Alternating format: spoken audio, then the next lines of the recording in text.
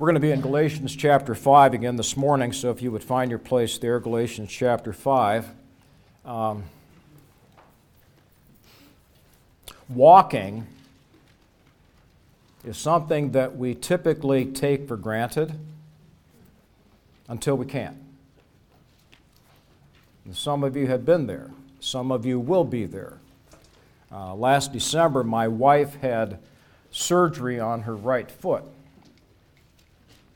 And then she was put in a cast, and she couldn't walk. She couldn't put weight on that for weeks. And she used one of these rollators, and she put her right knee up on that and pushed off with her left foot, and that's how she got around. It wasn't easy, but you don't really think about not walking until you're not walking, right? And for whatever reason, there are sometimes limitations or whether it's surgery or some other type of injury, and then all of a sudden you find that walking, we really ought not to take that for granted.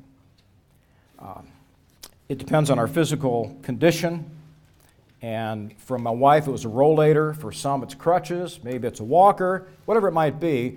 There are aids in helping people walk when they are struggling to do that. I want to suggest that, spiritually speaking, our walk in Christ and our walk by the Spirit can be a struggle. And let me just say, we need help with that. We don't just naturally walk well as believers, as Christians. We need assistance when it comes to that. Sin breaks our stride. Sin trips us up. Sin makes us fall. And it really hurts our walk. But we're called to walk worthy of the Lord, Ephesians 4:1. And by the way, if God calls us to do something, can we do that? Yeah, we can. He's called us to walk worthy of Him. Galatians chapter 5 and verse 25, Paul writes that if we live by the Spirit, let us also keep in step with the Spirit. If we live by the Spirit, if we live with His enablement, if we live in the environment of the Spirit, and we walk with Him, but then Paul says, we're to keep in step with Him. You know, it's possible to walk and not keep in step. Some of you have been in marching bands, or you've been in the military, and it's one thing to walk, it's another thing to keep in step, right? We don't always do that. And keeping in step physically can be difficult. It all depends on our stride and our stamina. So when my son, who's now, how old is John? 43, okay. When he was 3, I would grab hold of his hand and we'd start walking. But he was too small, and his stride was too short, and his stamina wasn't very good, and he had a hard time keeping in step with me as his dad. Okay? And that's true of most children. Sometimes it's a challenge to keep in step with one whose stride is longer and stronger. But I want to suggest that we have been called by God to walk by the Spirit and to live in the Spirit, and we are expected by God to keep in step with Him, to track well spiritually with our Lord and Savior Jesus Christ. Now, if God expects us to do that, then we can. Then we can. I'm not going to have you turn to Ephesians chapter 5, but there Paul commands believers to walk in love. Walk in love, live. The word walk has the idea of how we live, how we behave, how we conduct ourselves. So we are to live in love as children of light. John wrote that believers are to walk in the light as Christ is in the light. In 1 John 2:6, we are told that whoever abides in Christ ought to walk in the same way He walked. Now I want that to sink in. If you're a believer in Jesus Christ and you would say, I'm trying to abide, trying to remain, trying to continue in Christ, has it ever occurred to you that God expects you to walk or to live in the same way His Son did? Now, when I say that, I don't say that glibly. To me, that's rather intimidating. It's like, oh. To keep in step with the Spirit, we must live or walk like Jesus. And at this point, I'm going, whoa, hold on. I mean, spiritually speaking, Jesus' stride and stamina is far greater than mine. I mean, how in the world can God expect me to walk like Christ? How can He do that? But He does. How in the world are we to do that? Some may say, there's no way. I'm going to do the best I can, but there's no way I'll ever really walk or live like Christ. Well, keeping in step with the Spirit, walking and living like Christ, here's the good news. We can do that. It's possible. In fact, it's expected of God's people. And the way we learn to walk like Christ is to watch how He walked, to observe His life. Jesus led His 12 disciples by example, and He called them to what? To follow Him. Follow me. Follow me. Do as I do. And that's what God has called us to do. So, how He lived His life on earth and what His walk looked like is what we're going to look at today in terms of keeping in step with the Spirit. Now, I want us to look, we're going to be going through the four Gospels, Matthew, Mark, Luke, and John, as we look at the life of Christ that is recorded by these four Gospel writers. And life in the Spirit is all about Christian living. And I want to ask you this morning, and I've been asking myself, what does that look like?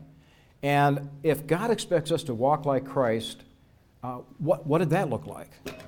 And is it possible for me to look at the life of Christ and then walk the way He did or live the way He did, knowing I'm not Him? I mean, but I'm expected to walk like Him. Well, I'm going to suggest several things that Jesus did, the way He lived, the way He walked, that we can do too. And it will help us as we learn to keep in step with the Spirit and walk like Christ. So turn to Mark chapter 1. We're going to depart from Galatians 5 for a while here as we go through the four Gospels. But Mark chapter 1, in verses 21 to 35, we read about just a really busy day in the life of Jesus. Really busy. A lot going on. How many of you had a busy day yesterday? It was like, man, I just wished I had about 3 more hours in the day. All right? It's busy. Maybe today's going to be a busy day. I don't know. We have busy days. Jesus had a busy day. Look at verse 21. It says that they went into Capernaum, and immediately on the Sabbath, Jesus entered the synagogue and was teaching. So He's teaching on this day. And they were astonished at His teaching, for He taught them as one who had authority and not as the scribes. And immediately, by the way, Mark likes that word. Okay, immediately. It's a fast-paced gospel. There was in their synagogue a man with an unclean spirit, and he cried out, "What have you to do with us, Jesus of Nazareth? Have you come to destroy us? I know who you are, the Holy One of God." But Jesus rebuked him, saying, "Be silent. Come out of him." And the unclean spirit, convulsing him and crying with a loud voice, came out of him. And they were all amazed, so that they questioned among themselves, saying, What is this? A new teaching with authority. He commands even the unclean spirits, and they obey Him. And at once His fame spread everywhere throughout all the surrounding region of Galilee. Now it goes on, verse 29. Immediately He left, this is all the same day. He left the synagogue, entered the house of Simon and Andrew and James and John. Now Simon's mother-in-law lay ill with a fever, and immediately they told him about her. It's like, can you feel the press? Like, hey, Jesus, wait, come over here. Wait a minute. You got to help here. Well, you have time for this? That was kind of what was going on. So he came and he took her by the hand, lifted her up, and the fever left her. And she started serving them. Picture this. She's been laying in bed, high fever, listless, helpless. All of a sudden the fever's gone, and now she's up fixing a meal. That evening, same day, that evening at sundown, they brought to him all who were sick or oppressed by demons. Well, there's a lot packed into that verse. All who were sick and oppressed by demons. That's a lot of people. And the whole city was gathered together at the door, and he healed many who were sick with various diseases and cast out many demons, and he would not permit the demons to speak because they knew him, and his time had not yet come.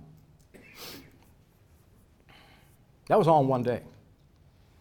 You think you have a busy day. This is just one day in the life of Christ.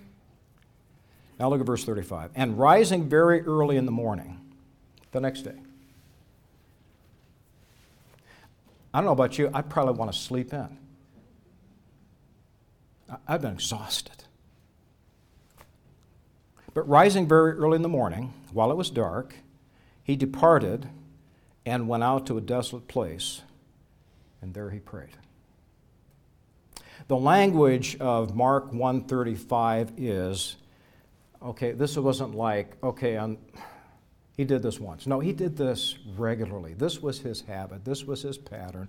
Regardless of what happened the previous day, he got up early before sunrise, went out, found a desolate place, a solitary place, and there he prayed. All that to say this. Jesus had a daily quiet time.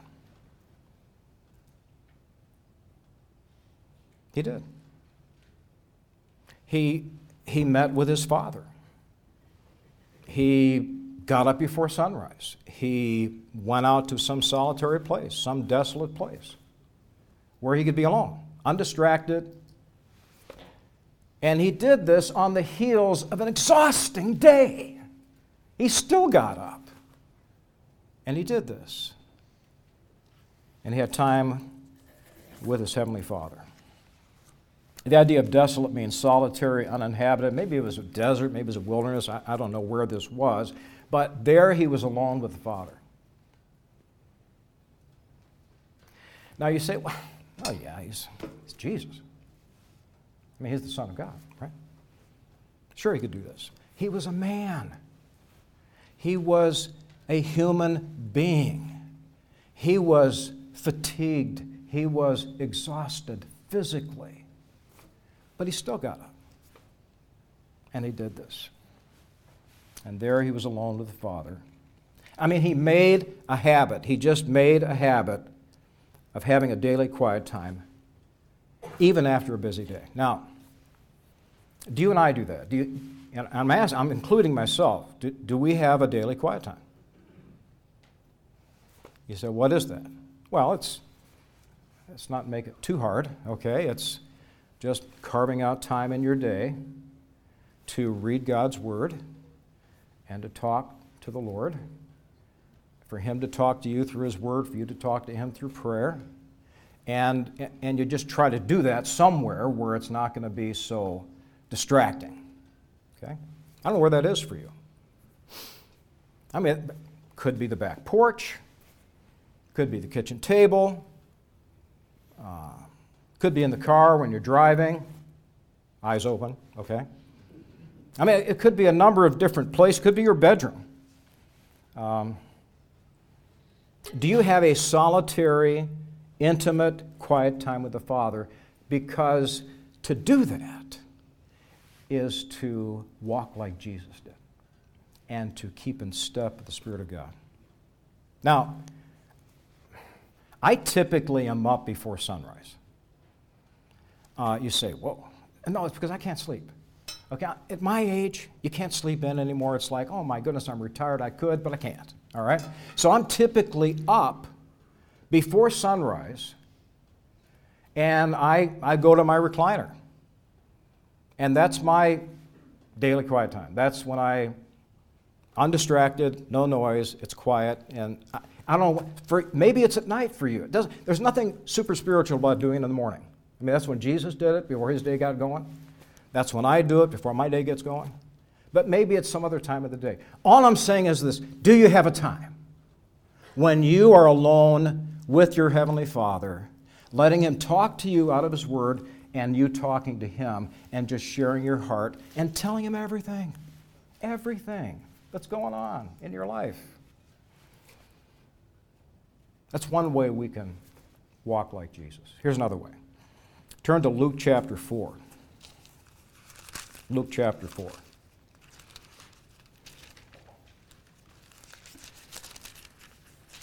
Jesus resisted temptation. If we're going to walk like Him, if we're going to keep in step with the Spirit, we need to resist temptation in our lives. We need to. Well, how did Jesus do that? Let's take our cues from Him. Okay? Jesus was tempted. By the way, I am convinced that Jesus felt the press and pressure of temptation more than we do. The reason I say that is because, yes, He was the Son of God, but He was a human being, and He was absolutely holy and absolutely pure, but He was still a human being, and I think the press of temptation was more potentially violating and aggravating to His soul than it would be to ours. You know, if you're out working like I was yesterday, doing yard work and whatever, and you're getting sweaty and dirty and whatever, to get a little more dirty, what's the big deal? I'm already dirty, right? But if I'm like this, and I go do yard work, it's like, nah, not like this, you know? When you are absolutely holy, I mean, the presence and effect and pressure of sin is even greater. But He resisted that. So how did He do that? Look at Luke chapter 4. It says, and Jesus, full of the Holy Spirit. Okay, that's key to being able to resist temptation. Full of the Holy Spirit. He returned from the Jordan and was led by the Spirit in the wilderness for 40 days, being tempted by the devil. Relentlessly, every day, 40 days, tempted by the devil. He ate nothing during those days. When they were ended, He was hungry, and the devil said, if you're the Son of God, and you know the rest of the story here. So Jesus was tempted. He felt temptation. By the way, we do know, according to Hebrews chapter 4, that in every way that we experience temptation, He did too. Okay? But He never sinned. We do. We do sin. We do give in. He didn't. You say, how did He not do it? Well, He was the Son. No. How did He not do that? He used Scripture. He quoted Scripture. In the face of temptation, He could recall Scripture. And that diffused the temptation in His life. And He was praying. I think the combination of God's Word and prayer is the deterrent to temptation in our lives. The thing, do we do that in the moment? Do we think God's Word? Do we think to talk to the Lord? Or maybe we're just kind of enjoying the temptation and we'd like to enjoy the sin too. I don't know how that happens, but it does happen. But here Jesus, He resists the temptation. He uses the Word of God. And I want to suggest that if we're going to walk like Him, we need to resist temptation. And we can do that. We can do that by the grace of God if we're full of the Holy Spirit, if we're in the Word of God, if we're talking to Him. And you say, well, you know what? You can never get away from the basics in the Christian life. The basic walk of Christ was talking to His Heavenly Father, and He knew the Scriptures. You read through the Scriptures and you realize anybody who was ever successful in resisting temptation was in the Word of God and talked to the Father. That's just basic. That's how He did it. And when we pray, we seek the help of our Father God, who is so faithful. You know what He's going to do? He's going to show you a way out. He's going to give you a way of escape if you want it. And that's the key question. Do I want to escape? Do I want out of this temptation? Or do I kind of like where this is going? Jesus resisted temptation. Can I just say this too? As believers in Jesus Christ, if you are one, I am one, I never, ever, ever have to sin.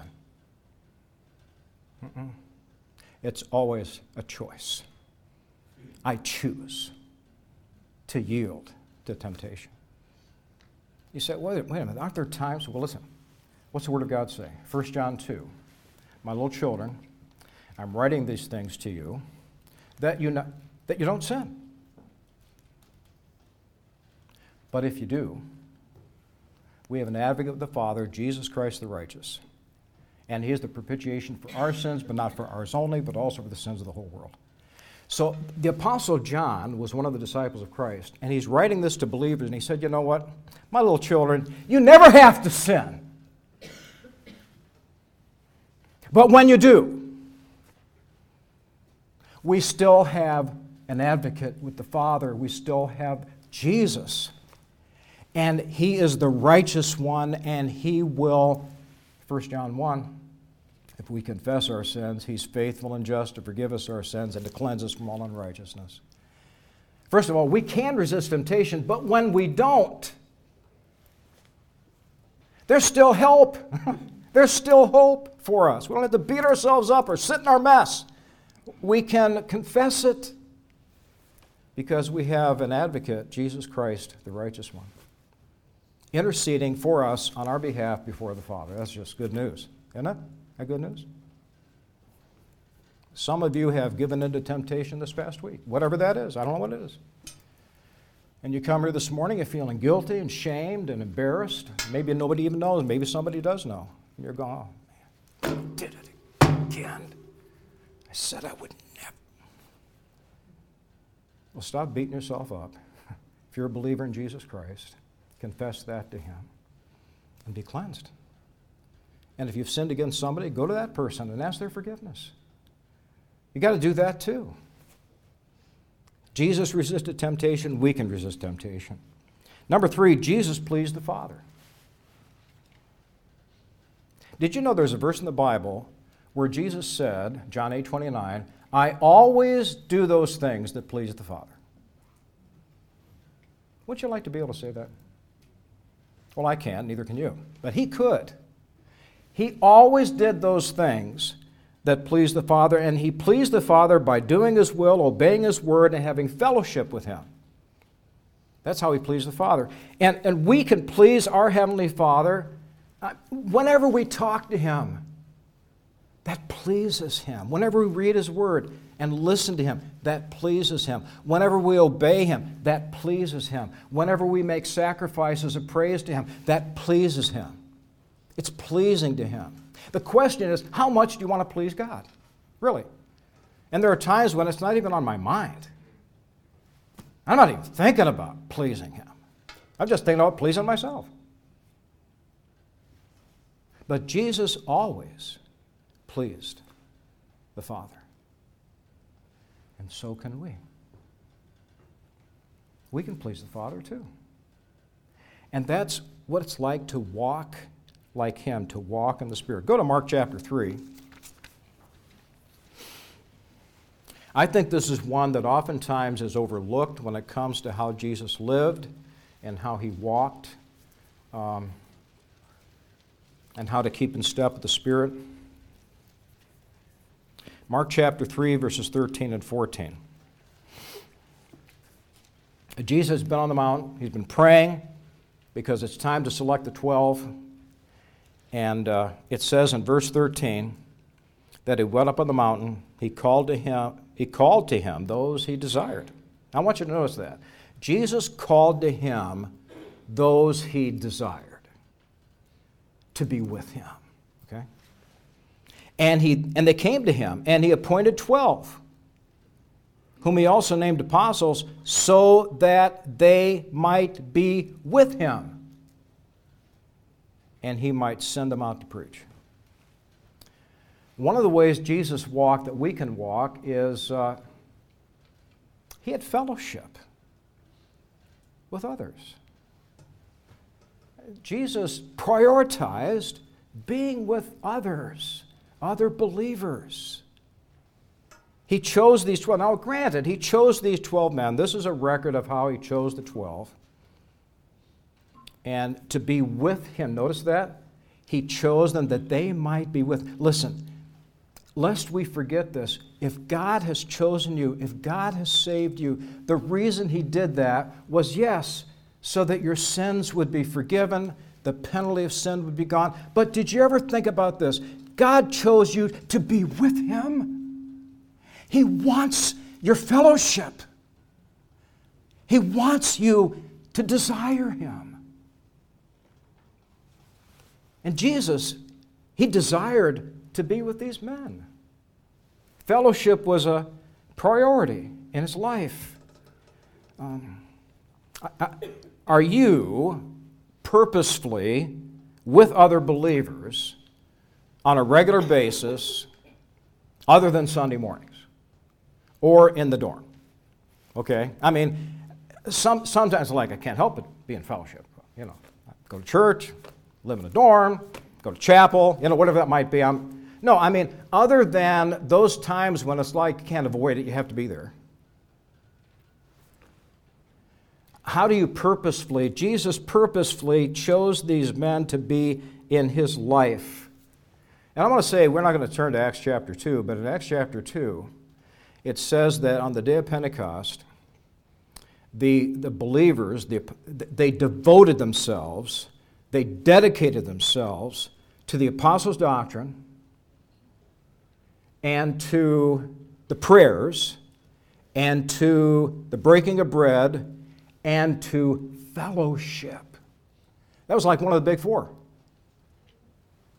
The apostles' doctrine, prayers, the breaking of bread, and fellowship. Now, later in that chapter, and I'll read these verses, they may be on the screen too, it says that all believers, I don't think this is the right slide, is it? No. Sorry. We wanted keeping in step with the Spirit, not walking in the Spirit. Okay, I've got it here, but it's too late. All right. So just listen to me. Eyes right up here, okay? I just realized that was not what I'm preaching, okay? Okay, that's fine. Acts chapter 2, we read these verses.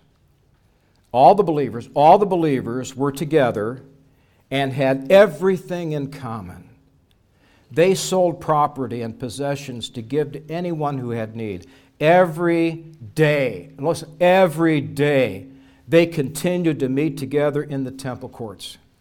They broke bread in their homes. They ate together with glad and sincere hearts. I mean, they just loved hanging together. They wanted to be together. They were together. And I think most of you probably like that too, right? You like being together with other believers. I mean, you got to have your alone time, but for the most part, it's like, yeah. So what's that look like in your life? How do you intentionally fellowship with other people? How are you with other believers? So my wife and I, during the summer months, we've done this for 9 summers in a row, our church, which is Shawnee Hills Baptist Church, we have what we call family life groups on Sunday nights during the summer. And we're the host of one of those. So every Sunday night, and on our patio behind our house, 20 to 25 people gather of all generations, ages, stages of life, and we just come together for about 2.5 hours.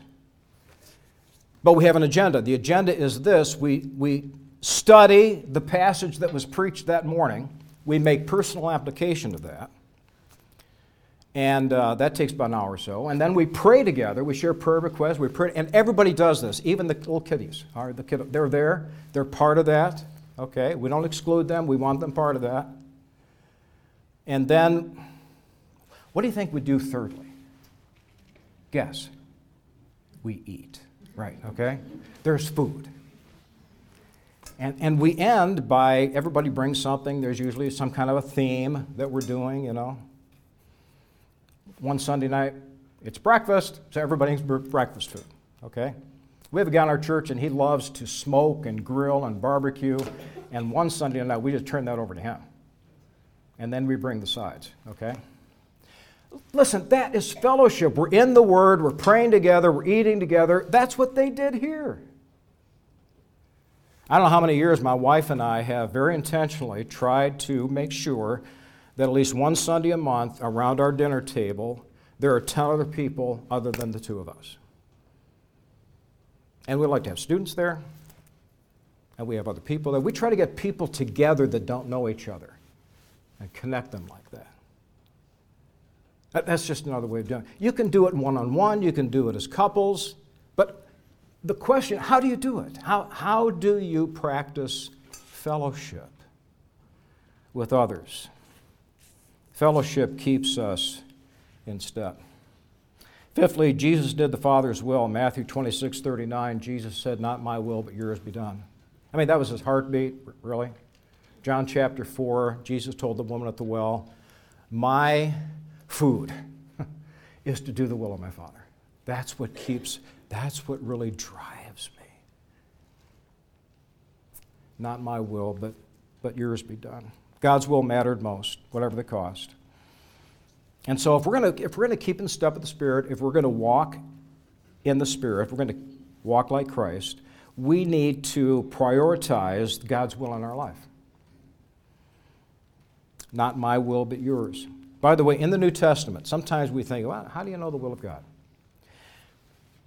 I don't know, a number of years ago, I realized God has not left us guessing about this. What's God's will for my life? To be sexually pure. 1 Thessalonians 4. For this is the will of God, that you abstain from sexual immorality. This is the will of God. And your sanctification. To submit to those in authority over you. This is the will of God. 1 Peter chapter 2. To rejoice evermore. To pray without ceasing. To in everything give thanks. For this is what? The will of God in Christ Jesus concerning you. So it's like, you know what? Why waste so much time and energy wondering what God's will is when God has laid it out, and you know what? If you will do what you know to do, He'll bring in the rest of it. He'll fill in the blanks. Just do what you know you're supposed to do. And Jesus did that. He did the Father's will. Here's a verse that my wife brought to my attention just this week. It's Psalm 143:10. It's not going to be on the screen, okay? But here, listen to this verse, okay? Psalm 143:10. Teach me to do your will. We need to be taught, don't we? Teach me to do your will, for you are my God. Let your good spirit lead me on level ground. Level ground. No potholes, no bumps, no roots. Just, it's not like walking John Bryan Park, okay? We're talking level ground. That's keeping in step. That's asking the Lord, please direct my steps. Lead me on level ground. Keep me in step with you. And sixthly, and this is the last one, Jesus was obedient. He was just flat out obedient. And we can be too. You say, well, he could not be obedient. Yeah, but he showed us how to be obedient. You say, well, how did you do that? Listen to this. Hebrews 5:8. Listen to this. Though he were a son, yet learned he obedience by the things that he suffered. Oh. Are you suffering something hard right now? You facing some kind of a hardship or trial? I don't know. Probably. Some of us are. You know what God wants to do with that? He wants to teach you obedience.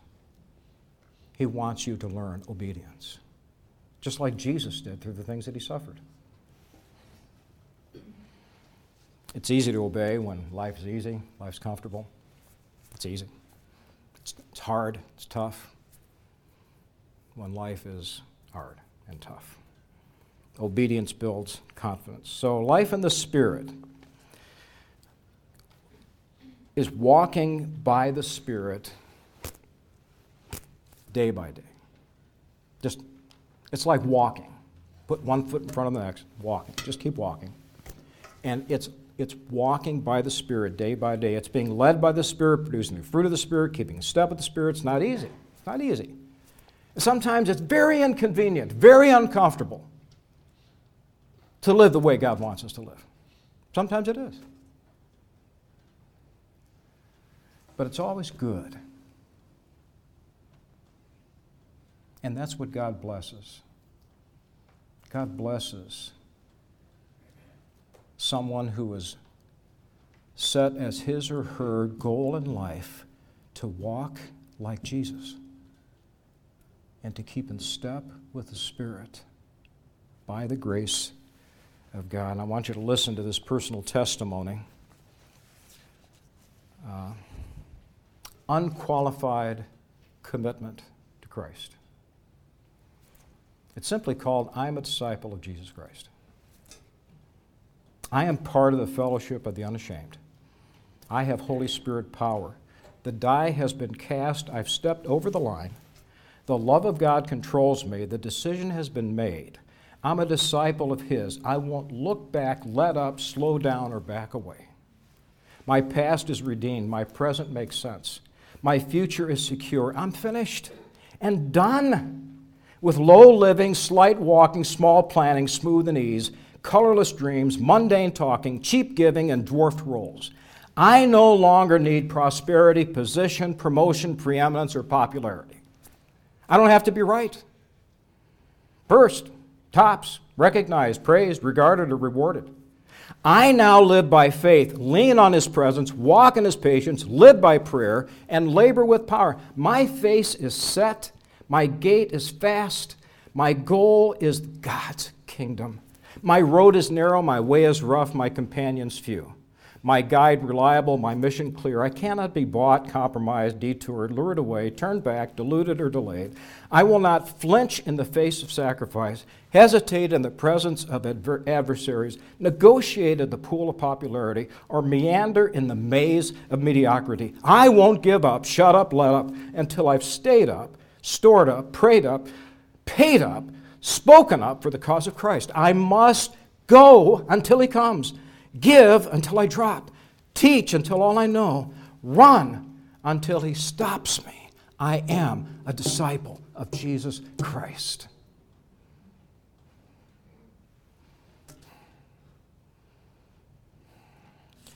When I was a new believer, a man who discipled me, I was 21 years old when I got saved. He said, Dave, the Christian life, it's not easy. But it's the best life there is. It's the best life there is. Let's pray. Father, thank You for showing us in Your Word how Jesus walked. You didn't just tell us we're to walk like He walked. You showed us how to walk like He walked. And Lord, I pray that this has brought encouragement to the hearts of Your people. I pray, Father, that You would help us to maybe take one of these at a time and just say, Lord, help me to be more intentional about having fellowship with other believers. Help me to know how to resist temptation in my life. Show me how Your Word and prayer just counters that in my life. Father, I've been so hit and miss in my daily quiet times. They're more sporadic than daily. But if I'm going to walk like Jesus, help me to do that. Show me how to do it. Show me where to do that, when to do that. Lord, there's so many ways that I'm sure I hadn't even covered this morning as far as how Jesus walked, but this much we do know. He showed us how to do it. And the Spirit of God enables us to do it. And by the grace of God, we can do this. And we praise You for that. In Jesus' name, amen.